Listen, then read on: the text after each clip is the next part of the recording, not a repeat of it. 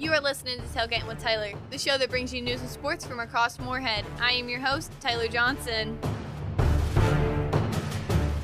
Now on this week's Sportscast, last week Janiyah Broome received his 7th OVC Freshman of the Week, and Gabby Crawford got her 8th double-double. Olivia Lohmeyer is first in OVC for kills and points per game. Also, Mackenzie Wagner is first in OVC for hitting percentage and blocks per set. Great work, guys! Women's basketball was supposed to play against Austin Peay, but didn't due to the weather. They did go to UT Martin, though, on Thursday, but they lost with a score of 77-39. Lauren Carter led with 12 points and 7 rebounds. On Friday, baseball had their first game at Charlotte. They lost with the score of 12-4. Joe Rodkis struck out 4 batters during the game, making that his career high. On Saturday, the women's basketball team traveled to SEMO, and they lost with a score of 61-52. Gabby Crawford led the team with 14 points and 12 rebounds. Men's basketball traveled to UT Martin, and they won by 10. The score was 79-69.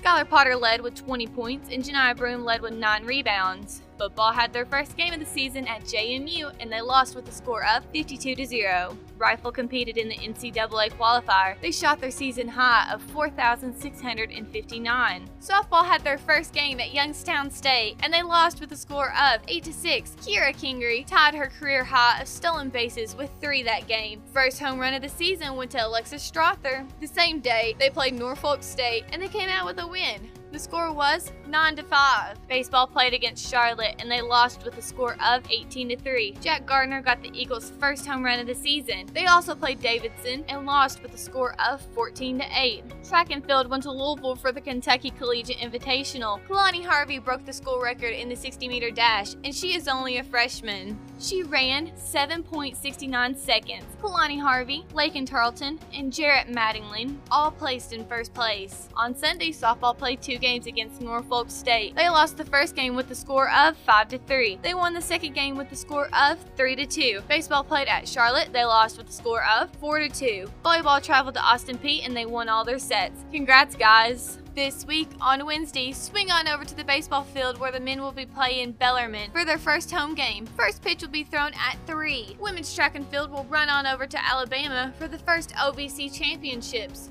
On Thursday, men and women's basketball teams will have a doubleheader. They will be playing Tennessee State. Tip-off will be at 4 and 7. Women's track and field will continue in the OVC championship. On Friday, baseball will slide on over into Ohio. First pitch will be thrown at 2. They will play the same team again at 5:30. On Saturday, men and women's basketball team will have another doubleheader, this time against Belmont. Tip-off will be at 1 and 4. It is senior day for a couple of our seniors and one of our managers, so be sure to check it out. Softball will travel to Bellarmine. First pitch will be thrown at 1. That same day, they will be playing West Michigan. That will start at 3. On Sunday, baseball will play Ohio again. First pitch will be thrown at 1, and the second game will start at 4:30. Women's golf will putt on over to South Carolina for the Kiowa Island Classic. It will last until Tuesday. Softball will play West Michigan and Bellarmine once again, and the first pitch will be thrown at 11 a.m. and 3. Spike on over to the court where the volleyball team will be playing against Tennessee State at home. It will begin at 6. On Monday, volleyball will be playing Tennessee State again at 2. Men and women's cross-country teams will be going to Tennessee and competing in the OVC championships. Men's golf will be traveling over to Mississippi for the Gulf Coast Collegiate. That will continue into Tuesday. Make sure to tune in and support your Eagles. Students get into the university games for free with their Eagle IDs. All Round County sports were canceled last week because of COVID.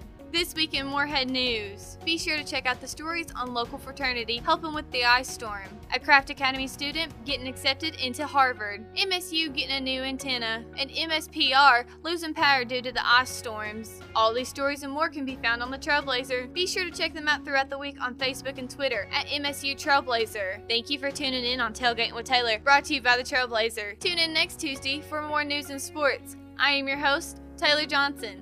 Go Eagles!